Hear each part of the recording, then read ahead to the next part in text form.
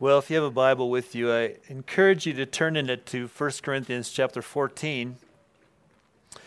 We're continuing our series on walking by the Spirit, which is something that the Apostle Paul said we ought to do in Galatians chapter 5. And we are looking right now at specific spiritual gifts, different abilities that the Holy Spirit grants to believers. And the one that we come to today is known as speaking in tongues. That's perhaps the most unusual and the most debated of all the spiritual gifts, and so that makes it tempting for a pastor to just skip this and go on to something a little easier for himself.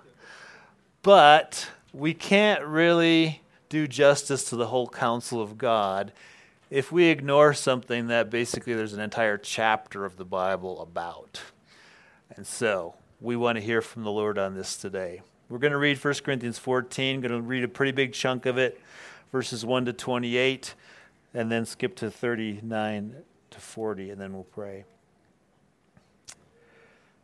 Pursue love and earnestly desire the spiritual gifts, especially that you may prophesy. For one who speaks in a tongue speaks not to men, but to God, for no one understands him, but he utters mysteries in the Spirit. On the other hand, the one who prophesies speaks to people for their upbuilding and encouragement and consolation. The one who speaks in a tongue builds up himself, but the one who prophesies builds up the church. Now I want you all to speak in tongues, but even more to prophesy. The one who prophesies is greater than the one who speaks in tongues unless someone interprets, so that the church may be built up. Now, brothers, if I come to you speaking in tongues, how will I benefit you unless I bring you some revelation or knowledge or prophecy or teaching? If even lifeless instruments such as the flute or the harp do not give distinct notes, how will anyone know what is played? And if the bugle gives an indistinct sound, who will get ready for battle? So with yourselves, if with your tongue you utter speech that is not intelligible, how will anyone know what is said? For you will be speaking into the air. There are doubtless many different languages in the world, and none is without meaning.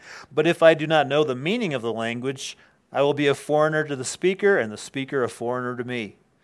So with yourselves, since you are eager for manifestations of the Spirit, strive to excel in building up the church. Therefore, one who speaks in a tongue should pray that he may interpret. For if I pray in a tongue, my spirit prays, but my mind is unfruitful. What am I to do? I will pray with my spirit, but I will pray with my mind also.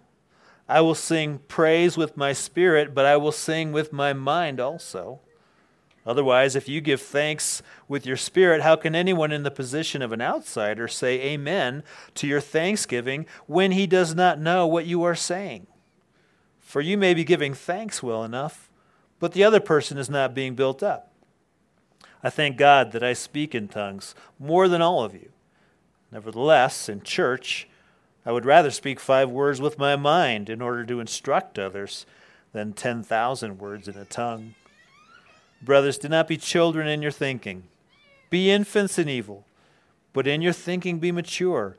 In the law it is written, by people of strange tongues and by the lips of foreigners I will speak to this people, and even then they will not listen to me, says the Lord. Thus tongues are a sign, not for believers, but for unbelievers, while prophecy is a sign for unbelievers. Not for unbelievers, but for believers.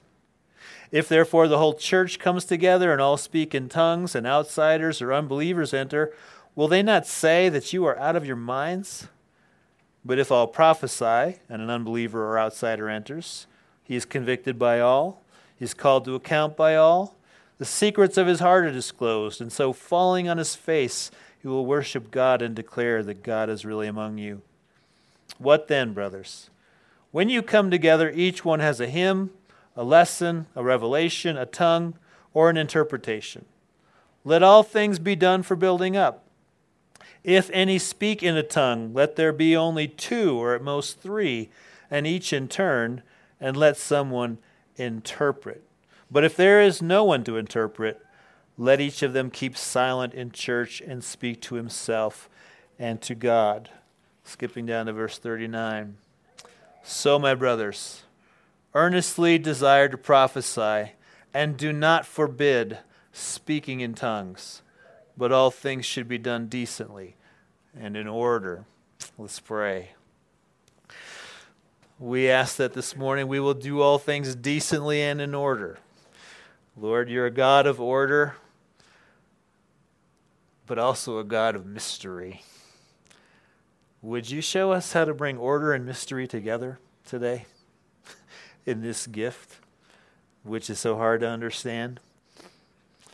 Would you bless your people, Lord? It is your heart to do that. You sent Jesus to the cross that we might receive life, and that comes in the form of gifts, among other things. So, Lord, would you bless us this morning with the gift of illumination and understanding, and a heart to obey and to desire what you want us to desire. I ask it in Jesus' name. Amen.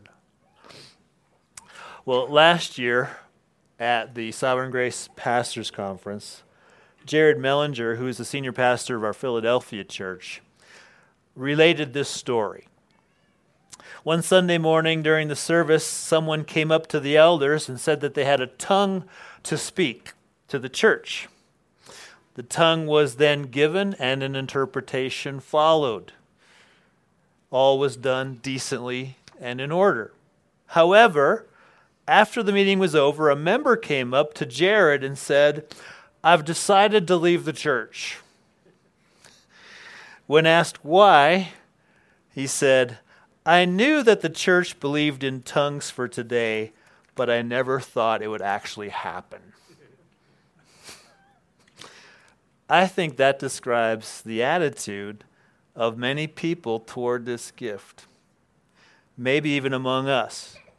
No gift has a greater weirdness factor than speaking in tongues. No gift will get you labeled as a crazy charismatic more than this one. Many would be quite comfortable never hearing or speaking in tongues, even if we believe, as we do at this church, that this gift is still for today. But friends, the Apostle Paul does not share that same attitude toward this gift. He said in verse 5, "I want you all to speak in tongues." In verse 18, "I thank God that I speak in tongues more than you all." Verse 39, "Do not forbid to speak in tongues." Those are not the words of some kind of delusional, emotionally driven experience seeker. Those are the words of somebody who is seriously committed to sound doctrine and the exaltation of Jesus Christ. This is the guy who wrote Romans. And he says, "I want you to speak in tongues." Apparently, sound doctrine and speaking in tongues are not antagonistic to each other. They can coexist. More than that, these are the words of God himself. Because in verse 37, Paul reminds us that the things I am writing to you are the command of the Lord. What I hope to do this morning is explain the gift of tongues so that we will earnestly desire it as we are instructed to desire in verse 1. We'll talk about its right practice. We're going to talk about its benefits. And we're going to remember that this is a gift from Jesus Christ, our Savior, who loves us and who is building his church up with gifts, including this one. And just for full disclosure, there are many people in this church who have this gift. I am not one of them. Not because I don't want it, at least not now, after studying it and being convicted and realizing that the main reason that I have not pursued this gift is because of the weirdness factor and because of bad experiences and because of pride. And I mean to repent and to pursue this gift. But I just want you to know that I don't have it, which limits me somewhat when we talk about experiences, which is why I actually sent out an email earlier this week to find out what people who have this gift do experience. We'll come to that later. Let's look at chapter 14. Let's see what God has to say to us through a series of questions. The first question is this: what is the gift of speaking in tongues? What is it? Let me offer a simple definition. Speaking in tongues is the ability to speak in a language that you don't understand. It's the ability to speak in a language that you don't understand. That it's a language is clear from the text. The word tongue in Scripture, it means this organ in your mouth, but it also means the language or the speech that comes from that organ. In verse 9, he says, with your tongue you utter speech. To speak in a tongue is to speak in a language that has words, sentences, and meaning. But in this case, it's a language that you don't understand. This is clear from verses 2, 9, and 13. Verse 2, one who speaks in a tongue speaks not to men but to God, for no one understands him. But he utters mysteries in the Spirit. Nobody understands. The meaning of your words is a mystery. Verse 9, if with your tongue you utter speech that is not intelligible, how will anyone know what is said? It is language that is not intelligible to us. That's why in verse 13 he says, therefore, one who speaks in a tongue should pray for the power to interpret. Why? Because if there's no interpretation, nobody can understand. So speaking in tongues is the ability to speak in a language that you do not understand. You are speaking mysteries. Now, before adding more to that definition, let's just stop and admit, that's a strange gift, isn't it? Why in the world would the Lord want us to speak in a language that we don't understand? I mean, I'm tempted to think, Lord, what were you thinking? Of all the things that you could invent as gifts to the church, speaking in a language that I don't know what I'm saying just doesn't seem like it's that important or helpful. There's some strangeness to this. I understand the value of mercy and generosity and teaching and other gifts, but this one, I don't even know what I'm saying. What's the value there? We're going to talk more about the value, but here's something that occurs to me, why God might give this gift to us as one of them. Could it be that God has designed tongues specifically to challenge our tendency to lean on our own understanding and not on God's wisdom?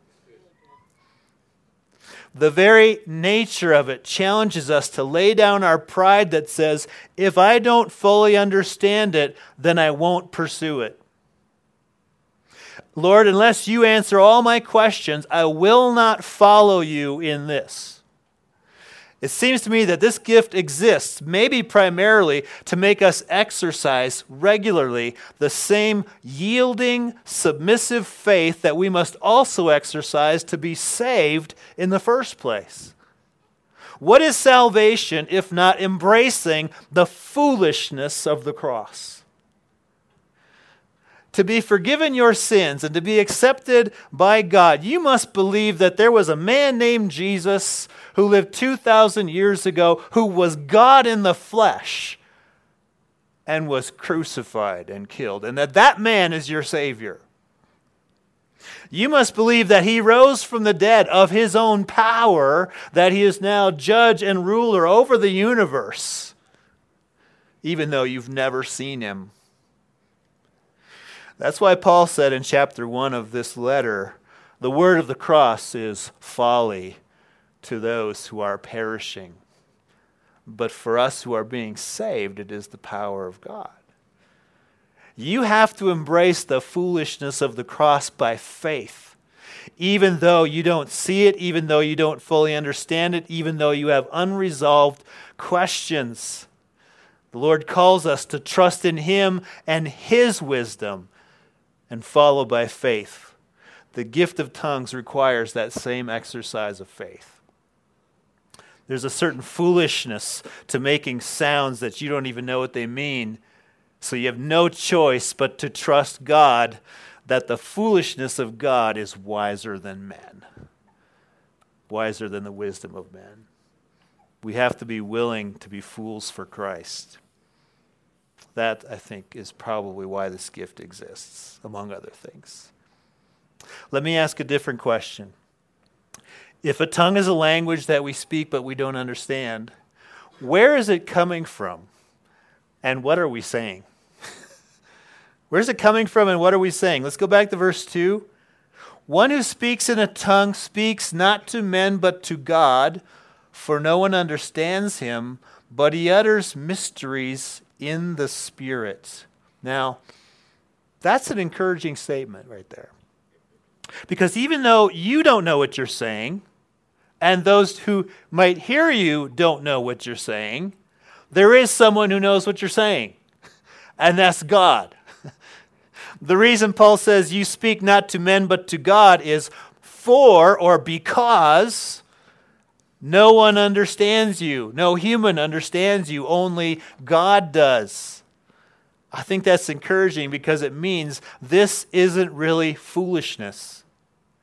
God knows what you're saying. Communication is happening. This isn't gibberish. This isn't a waste of your time. This is a form of prayer, just as speaking to God in your native language is prayer.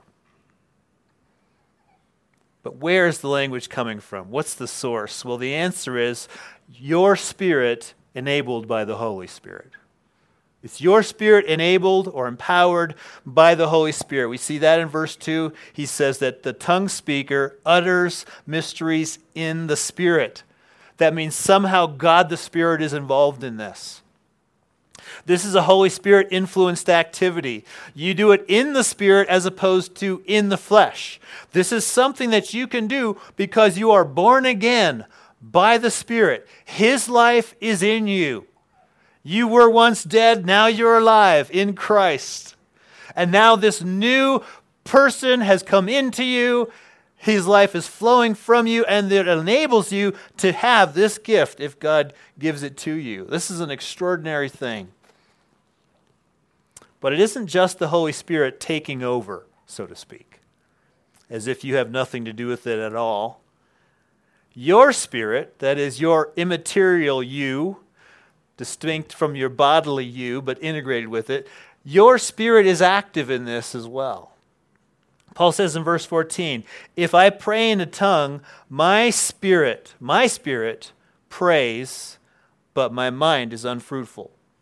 My mind is unfruitful, meaning I don't know what I'm saying, but my spirit is praying. In other words, when speaking in a tongue, you are not like a CD player. A CD player, you stick something into it and out comes exactly what you put into it. The music is coming from somewhere else. But you're more like a cello player. You're still making the music, though the inspiration is coming from somewhere else. It's very much like the work of sanctification, becoming like Christ. It's both you and the Spirit, both involved. Paul says in Philippians 2, 12 and 13, work out your own salvation with fear and trembling, for it is God who works in you. So you work it out, you seek to live the Christian life, but the reason you can do that is because God is at work in you, enabling you. You're working because He's working. Same thing with tongues. Your spirit is praying because the Holy Spirit is enabling. That's the source of this language. Now, what about the content of the language? What are we saying? Paul gives us categories in verses 14 to 16. He says, if I pray in a tongue, my spirit prays, but my mind is unfruitful. So there we have prayer. What are your English prayers like? Okay, that could be the content. Your spirit is praying here. He goes on, what am I to do? I will pray with my spirit, but I will pray with my mind also. I will sing praise with my spirit, but I will sing with my mind also. So it can be praise, even singing praise. He goes on, otherwise, if you give thanks with your spirit, how can anyone in the position of an outsider say amen to your thanksgiving when he does not know what you are saying? So here we are giving thanks. That can be the content, giving thanks to God. So speaking in tongues can be prayer, praise, or giving thanks. Whether it could be more than that, I'm going to come back to later when we talk about interpreting a tongue. But it is surely what is often called a prayer language, in which you pray not to men but to God. Only the Lord understands it, and He receives it as worship, just as He receives prayer, praise, and thanksgiving in your native language as worship. And this makes speaking in tongues a godly thing to do. It's something that pleases God. Now, I think it would be useful to comment here on some of the questions and disagreements that people have about the nature of tongues speaking, beyond what is clear from what Paul says here. When you start to get into all the details about what's happening in tongue speaking, there's by no means a solid consensus among all the smart guys, even the ones who all agree that this gift is for the day. When you start to dissect it in its tiny parts, people aren't completely in agreement on what that is. For example, is tongue speaking what Romans 8:27 means when it says the Spirit intercedes for the saints according to the will of God? Is tongue speaking the perfect prayer that when you don't know what to pray, you pray in the Spirit, and it is exactly the right prayer because the Spirit is praying according to the will of God? Is what Romans 8:27, is it saying that? That's a question. Here's another question. It's from Ephesians 6:18, where Paul says, praying at all times in the Spirit. Does he mean that praying in tongues is the weapon of choice, so to speak, in spiritual warfare, which is what Ephesians 6 is about? That we struggle against the spiritual forces of evil in the heavenly places. Is he saying, well, the way you do that, the killer app is praying in tongues? Is that what he's talking about? Well, those and many other questions are issues where there's not a consensus. If the smart guys don't agree, I'm not going to be able to tell you for sure what the answer is either. The fact is, we're never going to be able to remove all the mystery from this gift. We are speaking mysteries in the Spirit. We just aren't going to get all the details we want on this. And again, that's why this gift challenges us to exercise faith. When we pray in a tongue, we have to trust that God is enabling it, that God understands it, that God receives it, and that God will act on it. I do think it's safe to say this. You can't go wrong by speaking in a tongue if it's the legitimate gift. You can't go wrong. It will never replace your praying to God in your native language, because Paul says, I will pray with my spirit, but I will pray with my mind also. Tongues doesn't render your learned language obsolete, but you certainly can't go wrong by praying in the Spirit. There are ways to misuse this gift that don't bless other people, but you need never fear that you're saying the wrong things to God. God is in this gift. Let's move to another question. How do we use it? How do we use this gift? There's two ways that we can discern from what Paul says in chapter 14. There's the private use, and there's a public use. Let's start with the public use. That's going to be the less common one, but it gets the most attention in chapter 14 because the setting that Paul is speaking into is the gathering of the Corinthian church. And they were, frankly, kind of really going on the deep end on this one in their use in that church. So Paul has to come in with correction about their public gathering. And so a lot of this chapter has to do with that. Here's part of his correction. Verses 26 to 28. He says, "What then, brothers? When you come together, each one has a hymn, a lesson, a revelation, a tongue, or an interpretation. Let all things be done for building up. If any speak in a tongue, let there be only two, or at most three, and each in turn, and let someone interpret. But if there is no one to interpret, let each of them keep silent in church and speak to himself and to God." So, speaking in a tongue is something that has only a limited application in the church setting. Two, or at most three, are allowed to give a tongue. Now, in our setting, that would represent a major increase in tongue speaking. I've been a pastor here for 10 years, and it's never happened on a Sunday morning that I've been here. I've only heard it one time, and that was outside of this setting at one of our Friday night worships in September. So two or perhaps three is way beyond what we're used to. But in the setting that Paul was speaking into, that represented a major restriction, a major reduction. For them, it wasn't two or three. It was 20 or 30 or maybe 100, and apparently all at the same time. Because he says in verse 23, if the whole church comes together and all speak in tongues, and outsiders or unbelievers enter, will they not say that you are out of your minds? And that's exactly the setting in which I was first exposed to this gift. I was at a church service where everybody, it seemed like, was speaking in unintelligible languages at the same time, and I think that set me back like 15 years for wanting to pursue this gift, because I thought, well, if that's what this is, I don't see how that's useful and I don't want it. That's my sinful reaction, not what I should have said. But nevertheless, I thought they were out of their minds. Notice, though, that this misuse of the gift did not lead Paul to say, don't ever use this in a church meeting. Instead, he says, just keep it to two, or at most three, one at a time. And if there is no one to interpret, then keep silent in the church.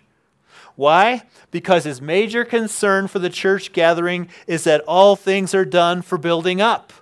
And it doesn't build up for people to hear a language that they don't understand. They're not able to give their amen to what you're saying. A tongue given in a church setting is not unedifying because it's weird.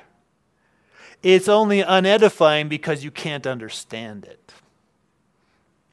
That's why in the gathered church, especially on a Sunday morning where unbelievers might be present, you don't give a tongue unless somebody can interpret it.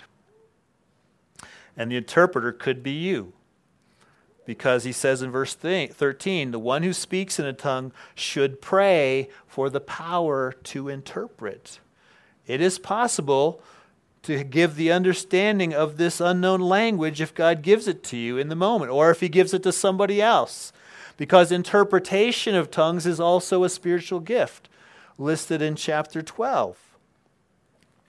So tongues at a church gathering has a limited application. It's never supposed to be or become the focus of our time together, or the thing that we get most excited about.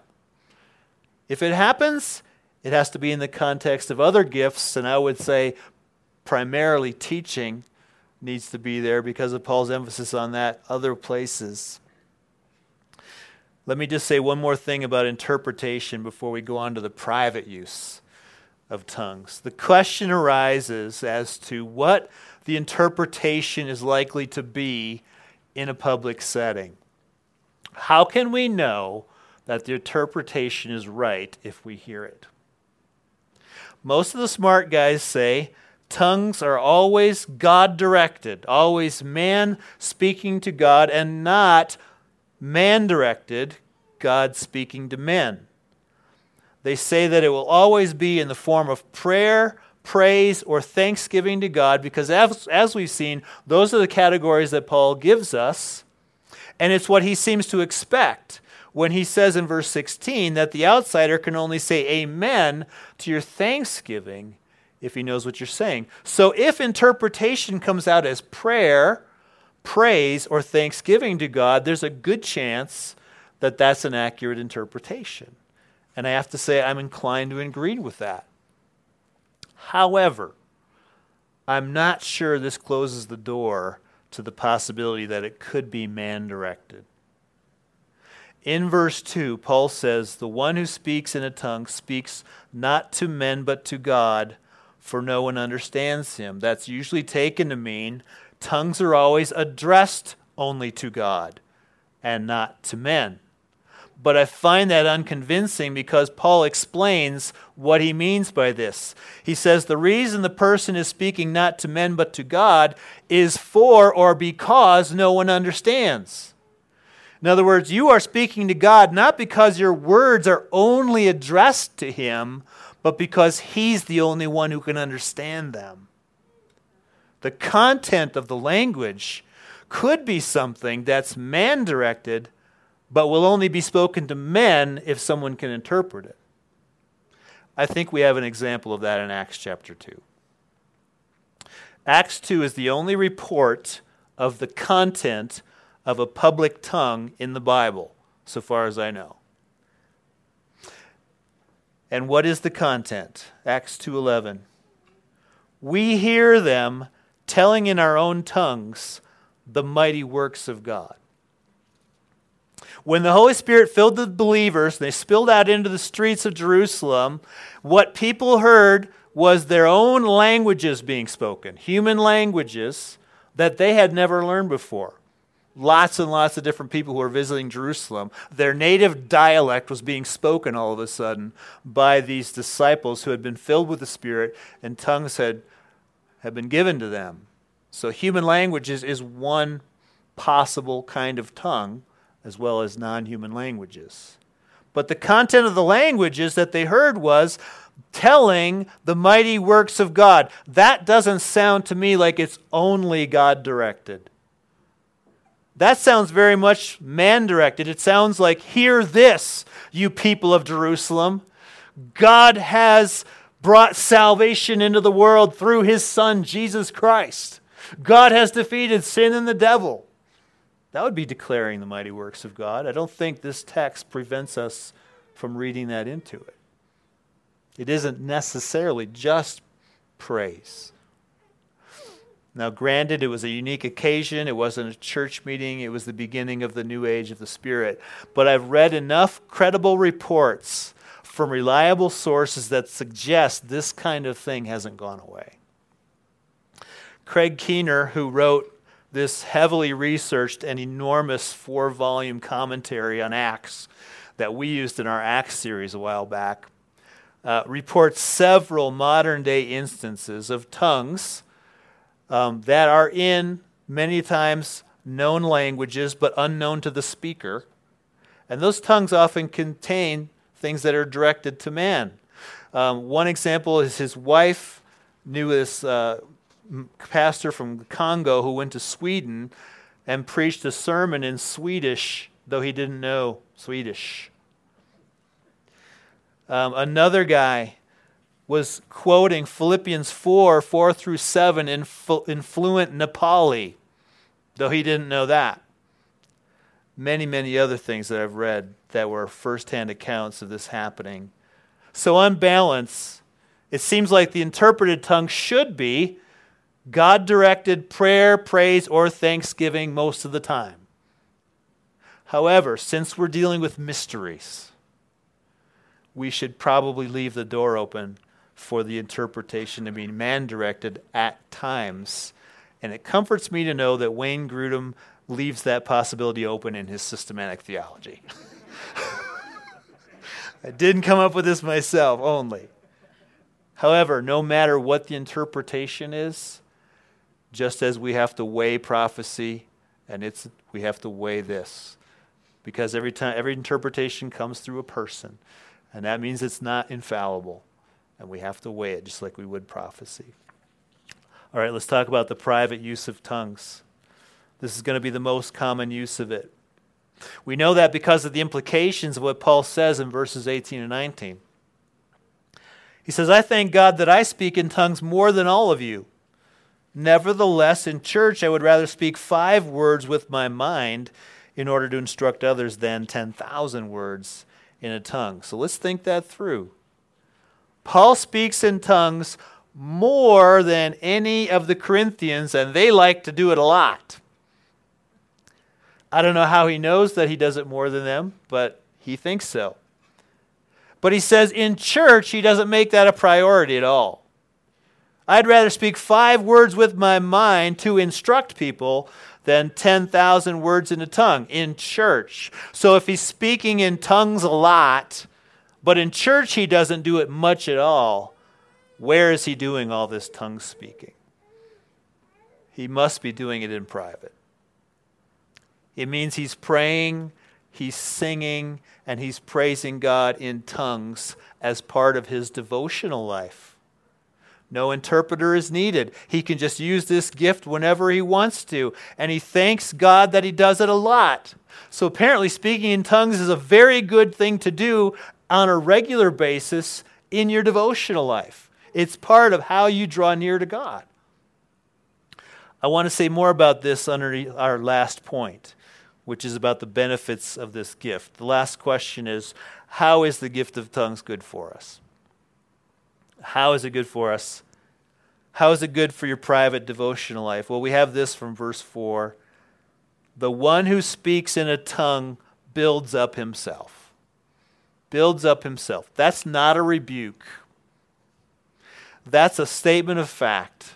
It edifies the believer who uses this gift. It imparts to you some blessing that, together with all the other gifts, enables you to carry out the Christian life. Now, as I said earlier, I don't speak in tongues, so I can't tell you from experience just how speaking in tongues builds up a believer. The most novice tongue speaker can say more about this than I can. But that's why I sent out an email on Monday asking people, tell me about your experience. How does it bless you? When do you do it? And why? Several people responded. Their experiences were not all identical. But one thing was common to everybody. They all said that praying in a tongue allows them to pray when they don't know what to pray or how to pray. In other words, it removes a limitation that I think we all experience in prayer. Sometimes we just can't think of what to say to God. You might be praying and your mind wanders, you get distracted. Maybe you're physically tired, you're ill. Maybe you have something or someone on your heart, you just don't know what to ask for their situation. Sometimes you've prayed all that you intended to pray, but it seems like you're not finished. There should be more. If you can only pray with your mind in your native tongue, then you can't go on. But if you have a tongue, you can continue. When you don't know what to pray, you can always pray in a tongue if you have that gift. And what people find happens as they're doing that is they receive various forms of blessing from God. Here are some of the things that I heard. It encourages me, refreshes me. My prayer times are longer. I seek God more regularly. It comforts me, brings me into a more intimate relationship with my Heavenly Father. Sometimes I feel like I have a prayer warfare tongue. I feel that God is using me. There is more of a boldness, peace, and encouragement in my soul after I use the gift. When I keep rehearsing my sin in a condemning way to get out of that pattern of thought, I will use this gift, and it seems to break that downward spiral. There are times when I have been praying in tongues that God will encourage me with a vision or with special wisdom about a situation. That's our own church's experience with this gift. And I'll add one more from a missionary's report just to open up our minds to other possibilities. There's a woman named Jackie Pullinger. She's been working with heroin addicts in Hong Kong for about 50 years. She's seen many conversions, but when they're trying to withdraw off heroin, it's incredibly painful and unbearable, and that's why a lot of them would want to go back to use again. Sam Storms reports about her in his book on spiritual gifts. Here's what he says.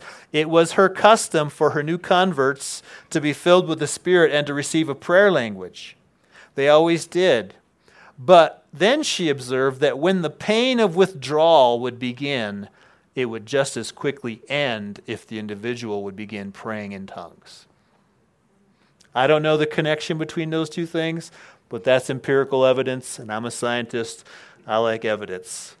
That happens. The one who speaks in a tongue edifies himself.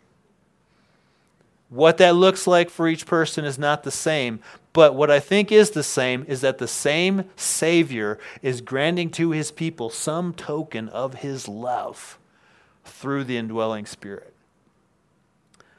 Is that worth earnestly desiring? I think it is. God says it is. And that's what I want to close on. When Paul said, I want you all to speak in tongues, he wasn't kidding. It is good for you. And when interpreted, it's good for the church. It's something the Lord offers us to help us live out this Christian life. So here's my closing exhortation. Consider what is keeping you from desiring to speak in tongues if you don't. I don't say that everyone will receive this gift because Paul affirms in chapter 12, not all speak in tongues.